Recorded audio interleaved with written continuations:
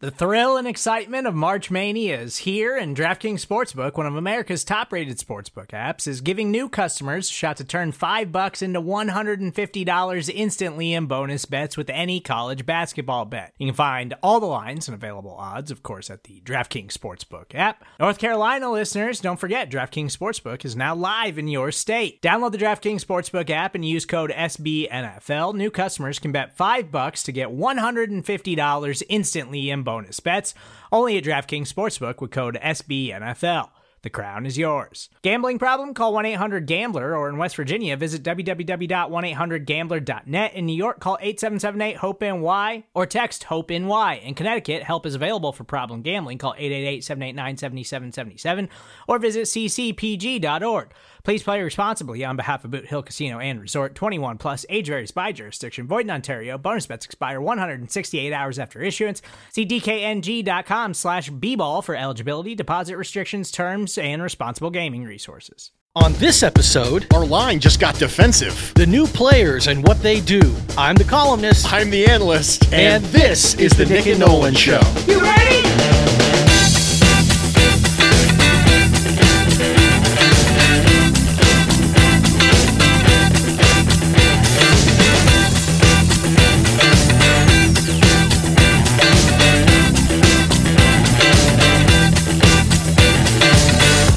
Listening to the Nick and Nolan Show, a Buffalo Rumblings podcast with your hosts, Nick Bat. Sometimes I'll start a sentence and I don't even know where it's going. I just hope I find it along the way. And Bruce Nolan. I once worked with a guy for 3 years and never learned his name. Best friend I ever had.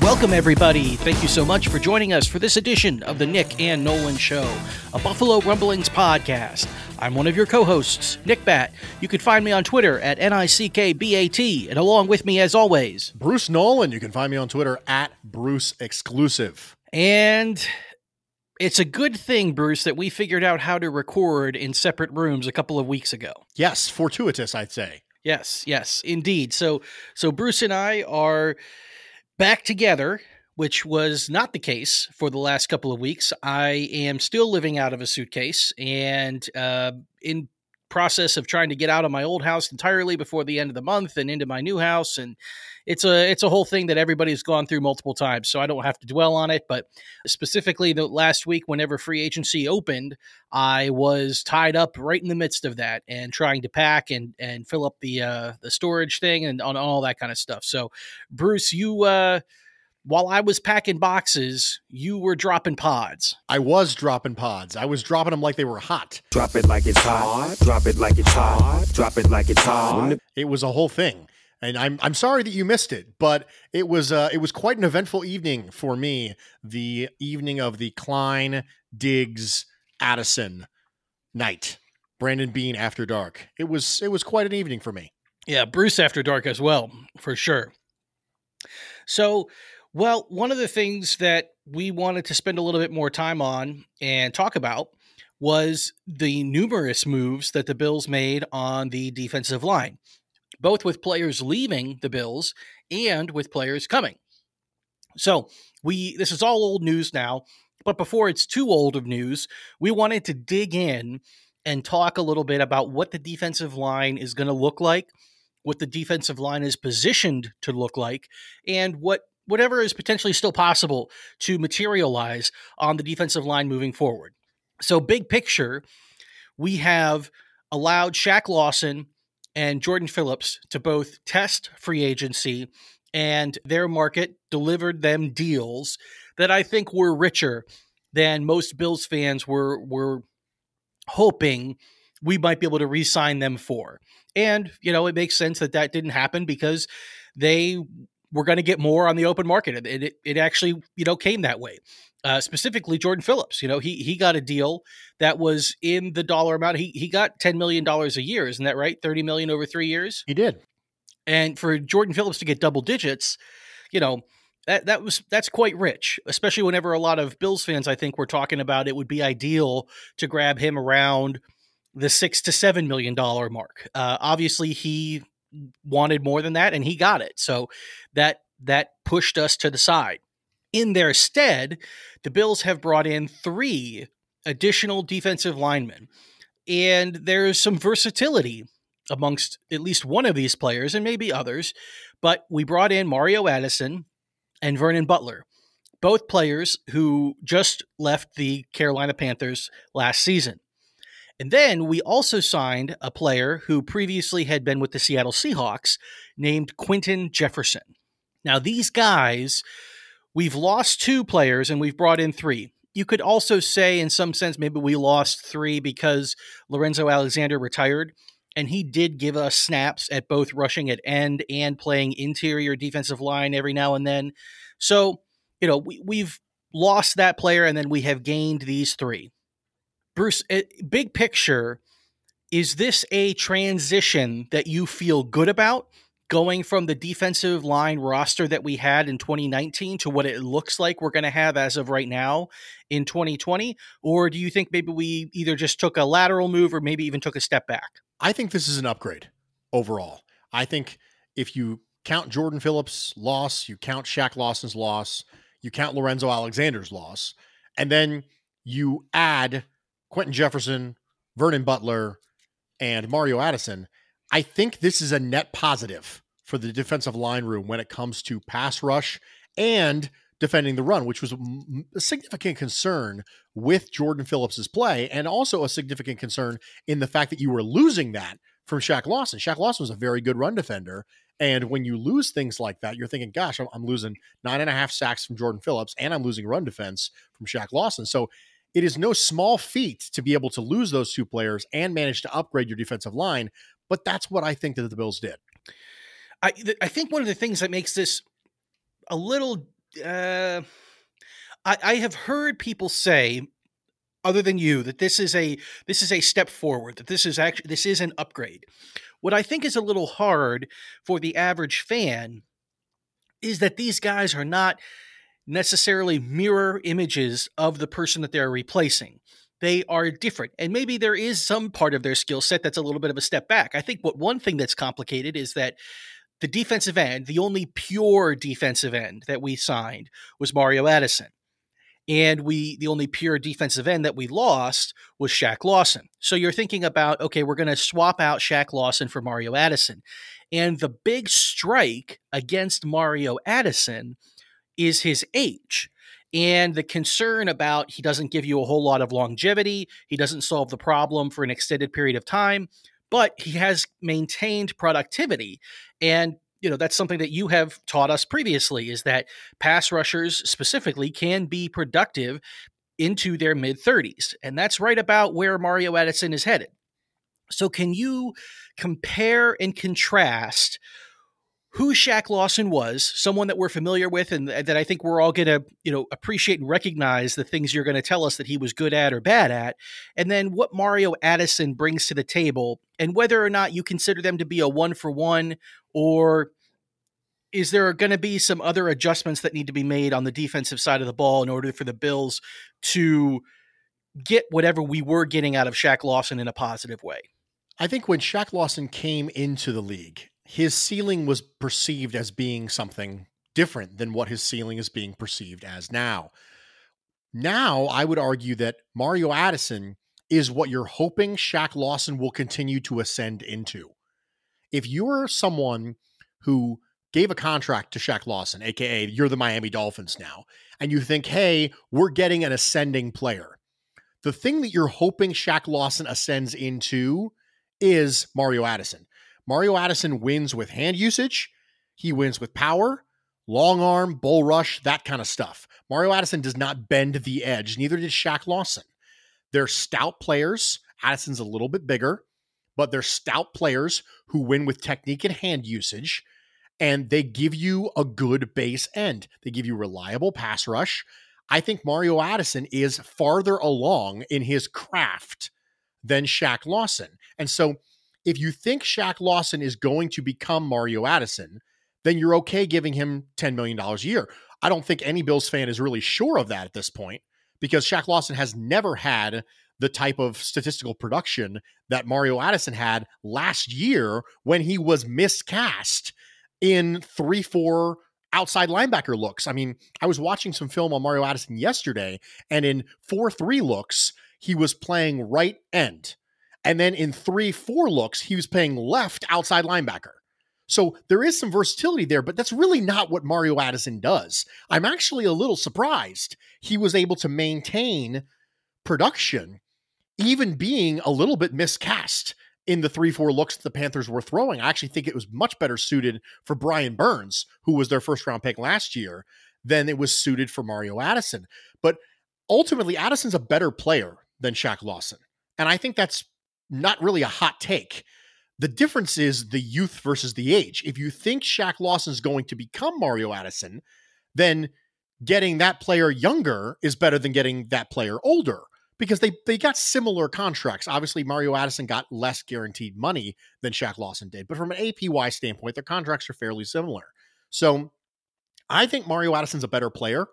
I think he is the sure thing, as opposed to hoping Shaq Lawson becomes the sure thing. So if Mario Addison was playing stand-up outside linebacker last year, that strikes me as a guy who still must have some athleticism in the tank, because, you know, you're asked to do different things and start with your body in a different position than the typical hand in the dirt 4-3 defensive end, which he's been doing his entire career. So even though he is older, and obviously Eric Washington, our defensive line coach and formerly Carolina's defensive coordinator until the end of last season, would know this, but obviously Mario Addison is not washed. And we certainly didn't pay him like he was washed, like he was just a body that we were bringing in with a little bit of a pedigree and we'll see what happens. The man, like you said, he got a pretty decent contract. And I think actually a lot of people were thinking that maybe he was even overpaid. Where do you land on the concerns, not just about his age, but about whether or not he has the athleticism that we still want out of that position moving forward, and about the Eric Washington connection? Well, the good thing about situations like Mario Addison's is, you mentioned earlier that, you know, there's a lot of pass rushers who can play into their mid-30s with productivity, and a lot of that is style. What is it that you do that causes you to win? How do you win as a pass rusher? If you're someone who wins based on an incredibly explosive first step and speed to bend the edge, it might be difficult for you to play into your mid-30s, because those things start to kind of lose a little bit of their juice. If you're someone like Mario Addison, who plays heavier, you know, at the 275 range, and plays thicker and wins with hand usage and power and long arm, and those kind of things have a tendency to hold up longer. It's the traits that fade last as you start to age and as Father Time starts to catch up with you. I agree with you that Mario Addison did actually get a much bigger contract than I thought he was going to get. I was on with Pat Moran, and I was talking in the $4 to $6 million a year range on a 1-year deal for Mario Addison, because I thought, okay, this is a player who's realizes that he's at the age where teams maybe are going to start to be a little unsure. But the Mario Addison contract feels to me a little bit like the Star Lotulelei contract, which was, listen, we know this player, we're comfortable with this player, we want to get this player. I think we pretty much all agreed that $10 million a year for a nose tackle of Star Lotulelei's caliber was probably a little bit of an overpay, but it was absolutely necessary. We fill a hole with someone we were comfortable with. We were willing to pay extra for a sure thing. And that's what the Mario Addison contract feels like. It feels like we're willing to pay extra for a sure thing. Well, what constitutes a sure thing is Eric Washington. Eric Washington knows. You know, Brandon Beane was there. Sean McDermott was there. And they can go to Eric Washington and say, listen, does he still have it? Bear with me here. Come on. Give it to me straight, Eric. Does he still have it? And if Eric Washington says, yes, he still have it, great. We lost Shaq. We don't love the edge rusher market that's gotten depleted by people getting tagged, and Jadeveon Clowney have his own concerns. We need a sure thing, and we're willing to pay extra to get it. That's what this feels like to me. Okay, so let's transition to the other Carolina Panther, which is Vernon Butler. So I think that the scouting report on Jordan Phillips that, you know, Bills fans were talking about what he brings to the table if we were to keep him moving forward is he does bring a very opportunistic pass rush. He had a heck of a statistical year. I mean, almost an impossible statistical year to repeat as far as his number of pressures versus the number of sacks that he had. And, that's either he's about to become, incredible and be really, really great, or he is, he had an outlier season, right? One or the other. Now, he was also someone that was playing ultimately behind Ed Oliver at the 3 technique position. And he was a person who I think we found to be a liability in run defense. He was moved out of the way either by his own, choice with where he was trying to rush from, or just by not anchoring down and taking the block and preventing the hole from being opened. And he was, moved out of the way, and that hurt us a lot on run defense. Vernon Butler is a guy who the only thing that I have heard of him consistently is that he was slow to come on, had a disappointing first couple seasons. Then they did this alignment change, the base defense formation change in Carolina. Now he all of a sudden had a very strong year. But we aren't running that same arrangement of defense that they were running in Carolina last year. We run, typically a 4-3 base defense. So Vernon Butler coming in, what are his strengths? Does he have the same weaknesses, or is he comparable in any way to Jordan Phillips? And what about this position versatility, or, can he play in a 4-3 defense? And do you have any optimism that he's going to have as successful or as productive a season this year as he did last year in a 3-4 base defense? Vernon Butler, for me, is the biggest boom or bust free agent that the Bills signed so far this free agency period. Now, obviously, we could do something different. It's 6:00 on the 24th. So anything could happen at this point. So Vernon Butler, for me, is a boom or bust guy because you don't know why he broke out. I mentioned this multiple times on previous pods. I don't know if he broke out because he was going to break out anyway, or if he broke out because he's actually a 5 tech and they needed a 3-4. He also didn't play very many snaps last year. So they played him in a limited role, and they played him in some 3-4 looks where he kind of was a 5 tech 2 gapper, and it kind of worked out better for him. So you wonder, gosh, has he been miscast this whole time? But when he was coming out, the big strength for someone like him was he's got crazy long arms. I mean, like 35.5-inch arms. I mean, just ridiculously long arms for a player like that. And there was a lot of Michael Brockers comparisons. There was some Muhammad Wilkerson, former New York Jet, comparisons when it came to him. People who are underappreciated for how athletic they are. He does play with a much better base than Jordan Phillips ever did. I mentioned Jordan Phillips playing on ice skates lots of times when I was talking with you. That's not something you're going to run into with Vernon Butler playing on ice skates. He's a little bit top heavy, but nothing like what you're used to seeing with Jordan Phillips as far as that goes. So the long arms help. It kind of lets him do a little peekaboo, if you know what I mean. Like he's able to stack up an offensive lineman, keep his head on a swivel, and disengage with long arms and make a tackle. So he can play run defense better than Jordan Phillips, for sure. And that length really helps him.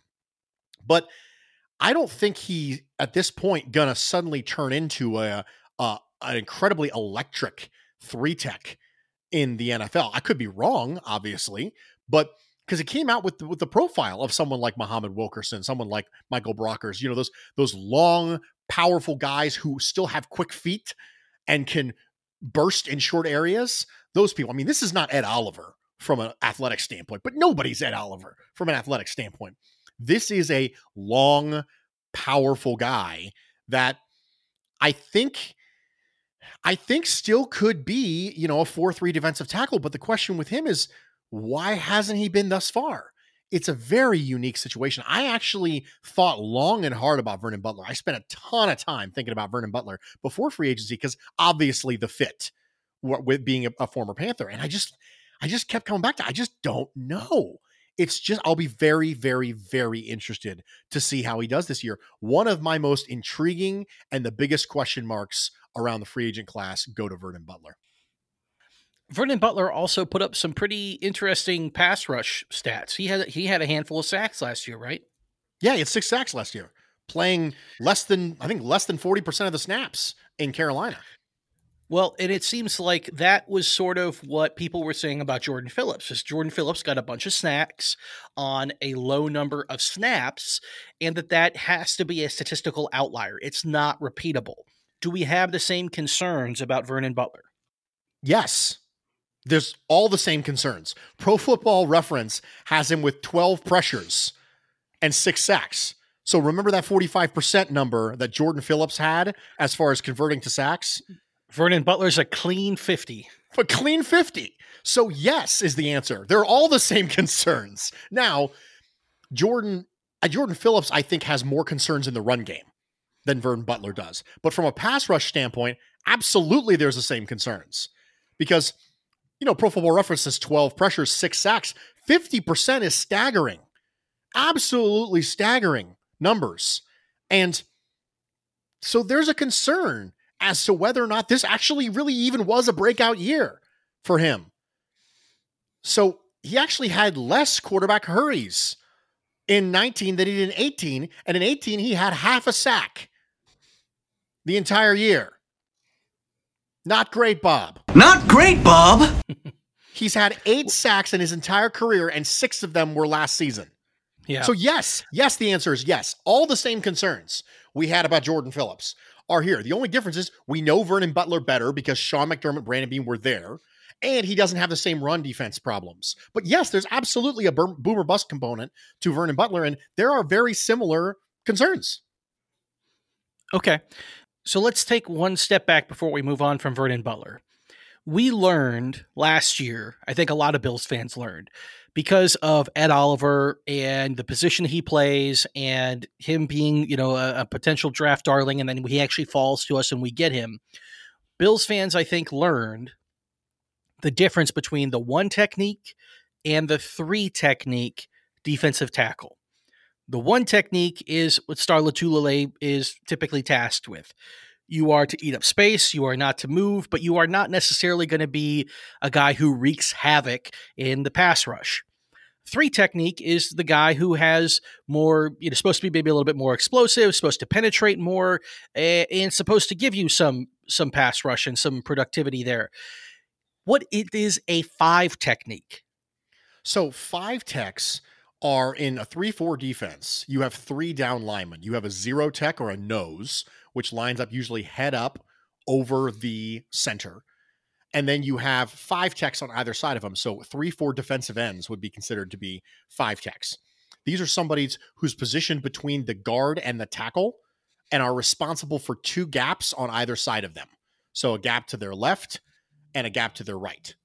So if you think about it this way, each one of the 3 defensive linemen in a 3-4 traditional alignment are responsible for 2 gaps, a gap to your left and a gap to your right. And the thing that makes 5 techs different is when you're responsible for 2 gaps, it becomes less advantageous for you to burst through a hole for fear that you will lose, you've heard this phrase before, gap integrity. And then the hole that you have vacated is now available in the run game, or is available in the screen game, or is available in the draw game, things like that. So that's a 5 tech. Now, there are 3-4 defensive coordinators who run different versions of this thing. Wade Phillips famously runs a 3-4 defensive front, but it's actually really a 4-3 over. We can go into that's a whole different story, but his defensive line has different responsibilities. But if you're just going traditional, by the book, 3-4, the defensive ends are 5 techs. And that's one of the things that makes Bruce Smith so impressive. Bruce Smith ran out of a 3-4 defense as a 5 tech and still had ridiculous sack numbers. I will fight people on this. Bruce Smith is the greatest pass rusher of all time because he did it from a less advantageous position than someone like Lawrence Taylor or Reggie White. So now Reggie White different because when he was in Philadelphia, there's a whole different story to that. But I still stand by my point. Bruce Smith's the greatest pass rusher of all time. Fight me. Come at me, bro. Come at me, bro. Come at me. I'm right here. The 5 technique sounds incredibly difficult because you have 2 potential linemen who it sounds like you're asking for a double team all the time. Yep. Because you've got two linemen that are right up over you, and you're supposed to be able to hold off both of them and then disengage and go after the ball carrier if they happen to hit one of your two holes. That sounds like an incredibly difficult task. And the fact that Vernon Butler had his best season when he was given a more complex task than just being a traditional 3-tech or 1-tech defensive tackle is very curious to me. One of the things that teams will tell you when they go away from a 3-4 defense, when they decide to switch from a 3-4 to a 4-3, is it's just harder to find players for a 3-4. There are unique body types associated with being a 3-4. And a lot of teams, when they move away from a 3-4, just say it's just easier to find players for a 4-3. So that's one of the reasons why. Finding a 3-4 5-tech is really impressive. I mean, J.J. Watt is a great example of someone who's special as a 3-4 defensive end playing 5-tech. He is special in that area. And one of the reasons why he was a defensive MVP was because he's a unique and special player. Those players don't come around every day. It's a lot easier to find a 4-3 defensive end. So yes, it's absolutely difficult to find those players. And with the Vernon Butler thing, I truly don't know. I do not know if the juice is going to be worth the squeeze for Vernon Butler. I don't know. There's a concern for me about that. And I don't even know if maybe maybe his breakout isn't really a breakout at all. Maybe it's just a flash like Jordan Phillips. So we keep talking about his breakout happening when he moved into a 3-4 role as a 5-tech a lot more. But what if it wasn't really a breakout? What if it was just a statistical anomaly rather than a breakout? Then in that case, you're looking closer to being the bust of the boomer bust. Or Brandon Beane and Sean McDermott go, you know what? Vernon Butler was on a really good trajectory, and then we left. And we didn't really like what the coaches did with him there in Panthers territory. I think we can put him back on the right trajectory. Maybe that's what this is. Maybe this is, we really had a plan for Vernon Butler when we drafted him, and that never really came to fruition because we left. But we know there's still talent there. Let's get him back on track and bring him up here. So, okay, acknowledging all of these unknowns about Vernon Butler and acknowledging that there was also unknowns about Jordan Phillips, there were things that we knew about Jordan Phillips. We knew that he was not a terrific run defender, right? We knew that he was an opportunistic pass rusher, that he can, at times, really cause problems. And he did that. What do we know about Vernon Butler? What do we know that he brings? And is this, in your mind, if we're just going to go straight away, swapping out Jordan Phillips for Vernon Butler, is this a lateral move or a step forward or backward? I think this is a slight step forward, personally. I think that's the case because I think Vernon Butler is a better run defender than Jordan Phillips. I think he anchors better. I think he can stack and shed better. I think he gets pushed out of his gap less often than Jordan Phillips. The pass rush part of this is unique because we just established that Vernon Butler and Jordan Phillips both had statistically anomalic seasons last year as far as converting pressures to sacks. So I'm going to call that a push. So if I call the pass rush stuff a push, then on top of that, I'm going to say, okay, if that's a push and the run defense is pro Butler, then I'm going to say overall it's a positive move. Okay. Let's go ahead and take a quick break. We will come right back, and then we will pick up this conversation with the last defensive line addition that the Bills have made so far in free agency. With threats to our nation waiting around every corner, adaptability is more important than ever. When conditions change without notice, quick strategic thinking is crucial. And with obstacles consistently impending, determination is essential in overcoming them. It's this willingness, decisiveness, and resilience that sets Marines apart. With our fighting spirit, we don't just fight battles, we win them. Marines are the constant our nation counts on to fight the unknown. And through adaptable problem solving, we do just that. Learn more at marines.com. Welcome back, everybody. Thank you so much for joining us for this edition of the Nick and Nolan Show, a Buffalo Rumblings podcast. I'm one of your co-hosts, Nick Bat. You can find me on Twitter at NICKBAT, and along with me, as always, Bruce Nolan. You can find me on Twitter at Bruce Exclusive. All right. So the last current, as of, again, a little after 6 o'clock on Tuesday night, the last defensive lineman that the Bills signed that we have not yet spoken about is a Mr. Quinton Jefferson from previously the Seattle Seahawks. Quinton Jefferson is a guy who I have seen some people be over the moon about. Specifically, the guys over at Cover One were very excited that the Bills signed Quinton Jefferson. And then the other thing I've heard is that he's versatile, that he can do all kinds of different things on the defensive line. Now, I think it's almost less common on the defensive line for guys to be able to play multiple positions than on the offensive line. A lot of times you have swing guys who can play either guard or center, or you have guys who maybe can play either tackle position, or you have guys like Ryan Bates on the Bills who can uniquely play all 5 positions. Jeremiah Searles was a guy we had who could also do that. I think you hear about that a lot less on the defensive line. Is that right, Bruce? Yeah, very few defensive linemen are going to be able to play all 4 positions in a 4-3 defense, but they might be able to play 3 of them. And that's what I think Quinton Jefferson is. Quinton Jefferson is a guy who I think can play 3-tech for us. I think he can play right end, and I think he can play left end. And with the Seahawks, of the snaps he played, a lot of them were at end. And for a 291-pound man, that's kind of impressive. Now, I think that we listed him as a defensive tackle. So I think that they view him as being a defensive tackle first and someone who can potentially flex out in bigger packages when you want to get a little stiffer on the defensive line. You want to get a little bit more bulk in there. I think he's someone who can kick out, especially because Trent Murphy was not very good against the run last year. So if you have obvious rundowns and you want to load up a little bit, you could potentially have Jefferson and Addison as your ends, which gives you a lot more meat than Murphy and Jerry Hughes. So that's potentially something that they could do, but Jefferson's incredibly versatile. And a lot of Seahawks fans were not happy that he was leaving because there was a discussion as to whether or not he was actually a better pass rusher from the defensive line than Jadeveon Clowney last year.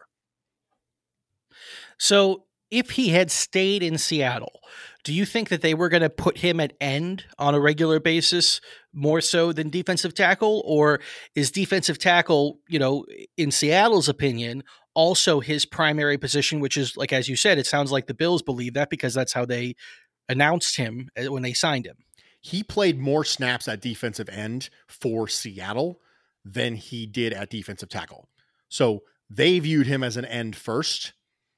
He's listed as an end on the roster, but we listed him as a defensive tackle here.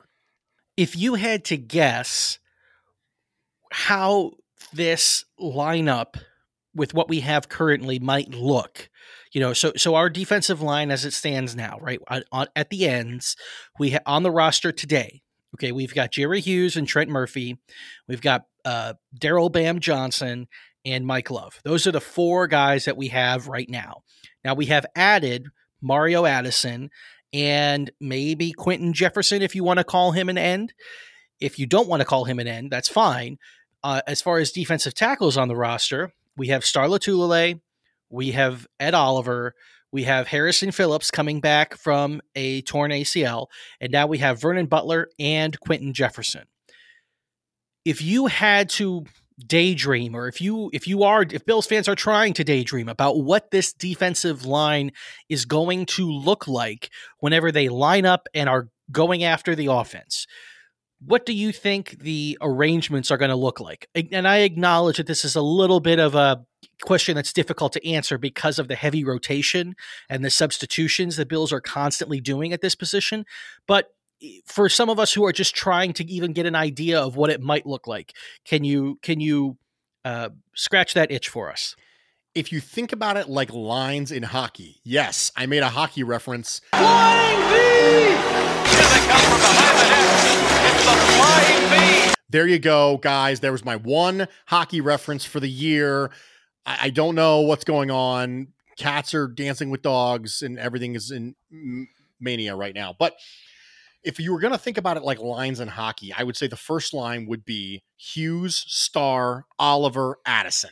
Now, Addison rushed from the right side in 4-3 defensive looks for Carolina last year. I mentioned that earlier. But when he was standing up on the left side. So it's not like he's not used to that. The space is probably much more of a concern than the left-right stuff with Addison. So I think he can play left end just fine. So if Addison's at left end, Oliver's at 3 tech, Starr's at 1 tech, Hughes is at right end. That would be your first line. Your second line, Murphy, Jefferson, Phillips, Butler, or Murphy, Butler, Phillips, Jefferson, depending on whether or not they view him as, a defensive tackle primary or a defensive end primary.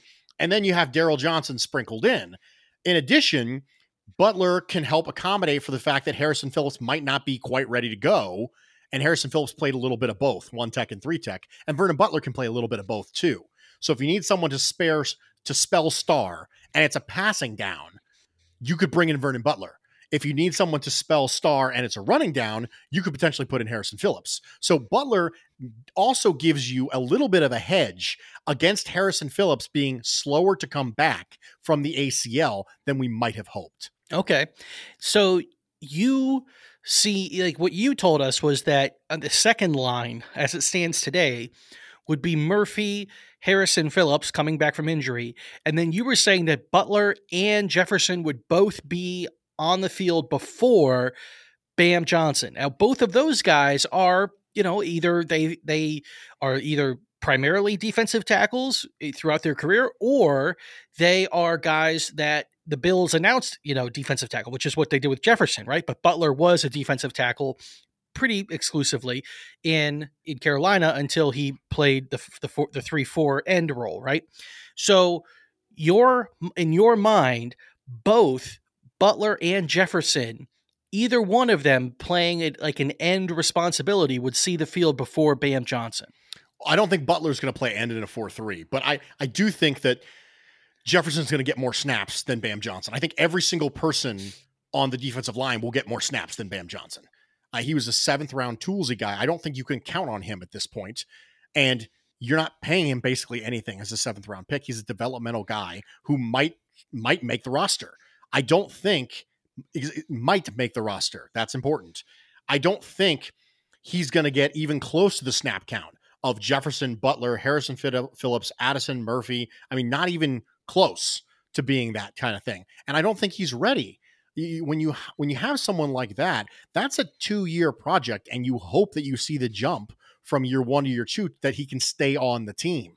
And really, that's what you're hoping for Bam Johnson. I don't think you can count on him for meaningful production out of a 7th round pick. And yeah, he's toolsy, but it's almost a Christian Wade conversation. If you get something from Daryl Johnson, great. But at this point, counting him for meaningful snaps over those players I just mentioned, I think is a little ambitious. I don't disagree with you. I guess I'm just curious, or I find it interesting that, it sounds like people like yourself, people who have a pretty good sense of how this stuff might look, are expecting Jefferson to get meaningful snaps at defensive end whenever the Bills have announced him as a defensive tackle. And last year, Bam Johnson was our 4th D end, and now we are demoting him for a player who plays both positions and meaningful snaps at defensive end. I'm not taking that away from Jefferson, but that's not even the position that the Bills claim that he is. But you would still expect, even with those facts being taken into consideration, you would still expect for Bam Johnson to probably take a step back as far as the amount of snaps he's going to get this season compared to last. I would, because you have to think about it in terms of Lorenzo Alexander. Lorenzo Alexander was listed as a linebacker, but was in the defensive line room and played meaningful snaps. And so even though he's listed as a linebacker, I think this is a similar scenario with Quentin Jefferson. The versatile pass rush, inside-outside stuff that we lost when we lost Lorenzo Alexander, I think is replaced with Quentin Jefferson, rushing from the inside, rushing from the outside, taking advantage of tackles or guards who you think you have particularly good matchups with. I think that stuff takes priority over a developmental 7th round pick. Okay, fair enough. I think the other thing that, I kind of keep thinking about Bam Johnson is because he did see the field whenever, when he was drafted, he was nothing but a practice squad candidate in my mind at the time. But of course, what do I know? But that was where I think a lot of people initially went to, 7th round pick, not very polished, small school, high athletic traits, but that's about it, blah, blah, blah. And then he winds up making the roster because the Bills didn't feel like they could expose him to waivers. And then he actually sees some playing time. The other thing is that you still have Trent Murphy. Now, right now, we're paying Jerry Hughes pretty good money. We're paying Mario Addison, maybe overpaying Mario Addison, more money. And we still have Trent Murphy, who is a guy that is, of course, everyone would know, probably one of my favorite whipping boys. Not that I don't like him or that I think he can't play, but that he is contributing to the team less than I believe everyone expected and was hoping he was going to whenever they signed him to the deal that they did from the Redskins coming back from injury. And it just has never materialized for him in a Bills uniform. There are still things that hypothetically, despite already signing 3 players on the defensive line, the Bills are, if they were to make another move, it would almost be like this year, what we did at the offensive line last offseason is what we're doing at the defensive line this offseason. Is there a move or is there anything left on the defensive side of the ball for the defensive line that might make sense before we get to the draft? Oh, I'd sign Everson Griffin in an absolute heartbeat. I would 100% go get Everson Griffin from the Vikings. And Everson Griffin was the guy who, whenever we talked about free agent targets, we didn't talk about him, but we talked about how he kept Stephen Weatherly on the bench, who was a low-key defensive end target of yours, who was a backup defensive end from Minnesota, right? Yes, exactly right. The guy who was good enough to keep the guy I wanted off the field. Yeah, you better darn well think I'm going to like that guy. And with Leslie Frazier experience and with schematic similarities, I think that Everson Griffin would absolutely be a slam dunk. Now, he is a right side only player. So he and Jerry Hughes would spell each other on that side. You wouldn't end up with Hughes and Griffin on the field at the same time. Very likely not. You wouldn't have that anyway. But Everson Griffin, from a pressure standpoint, miles above the production that the Bills are getting from Trent Murphy. I think that's an absolute no-brainer. At this point, I wonder a little bit if the Bills are talking to him. I don't know. It's, at the time of this recording, it hasn't been discussed publicly as far as what teams he's looking at. The Seahawks might look at him as a replacement for Jadeveon Clowney. The Bills could look at him. There are always teams who are going to be in the mix for a player like that. And I would absolutely sign up for that. So Everson Griffin and Jerry Hughes would play the same position. And I know that, we kind of have 2 starters at all 4 positions on the defensive line because of how heavily we rotate. But which of them do you think would roll out first? Everson Griffin or Jerry Hughes? Jerry Hughes. Would Everson Griffin, would he be a guy who would bring a lot of speed? Because that's something that we don't really have right now, even with the additions that were made, right? Jefferson, Addison, these are 2 guys who are going to play at defensive end. They are not, the fastest guy we probably have is Jerry Hughes, right? And he's not, he's not as explosive as he was whenever #sign Jerry Hughes was going around, the Bills Twitterverse. So would Everson Griffin add that to the room, or is that not something that you think is a priority, or how does that fit in with everything? Everson Griffin is more explosive than someone like Trent Murphy, but he's still not a pure speed rusher.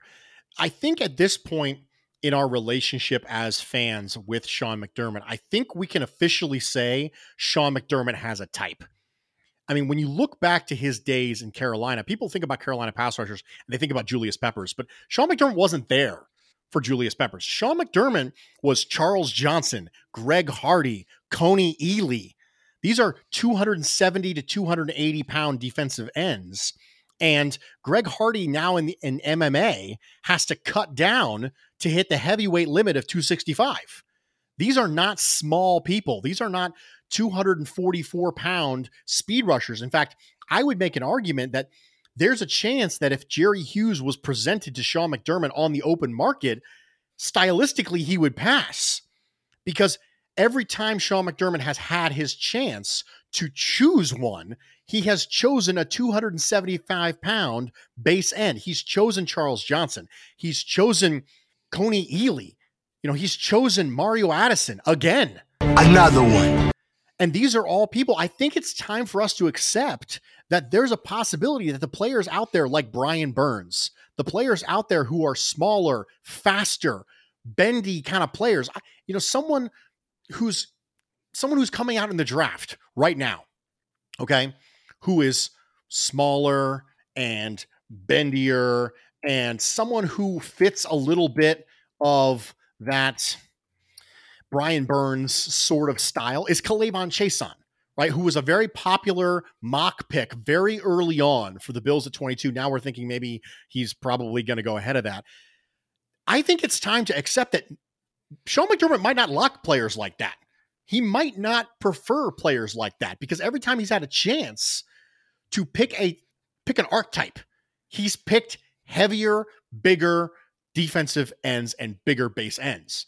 So I don't think we added a lot of speed, but it might be time for us to shift the mindset that maybe those smaller, bendier players isn't really Sean McDermott's style.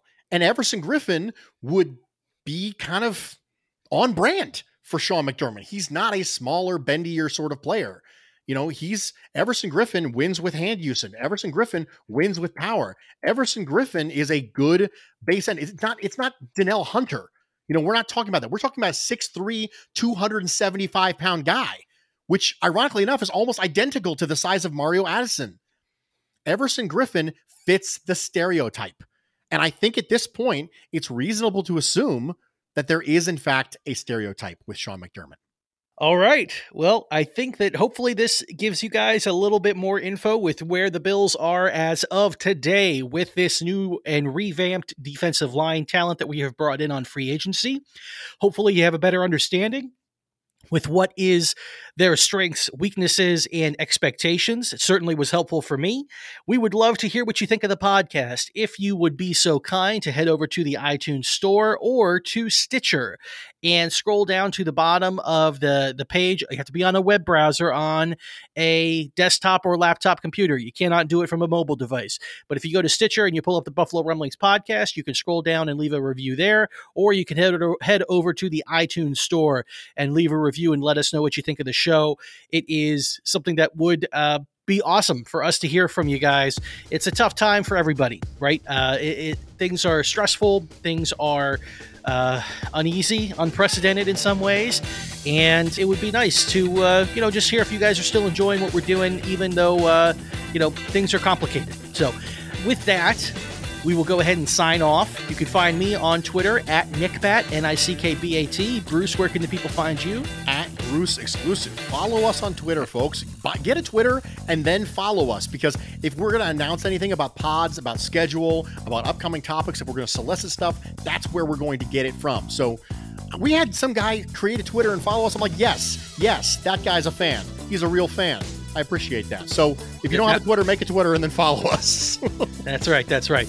So without further ado, we will go ahead and let you go this Thursday evening, and then we will be back with you tomorrow. And until then, as you are waiting so impatiently and sugar plums are dancing around in your head, we hope that you have wonderful dreams about this. I do the cha-cha like a sissy girl. I like do the cha-cha.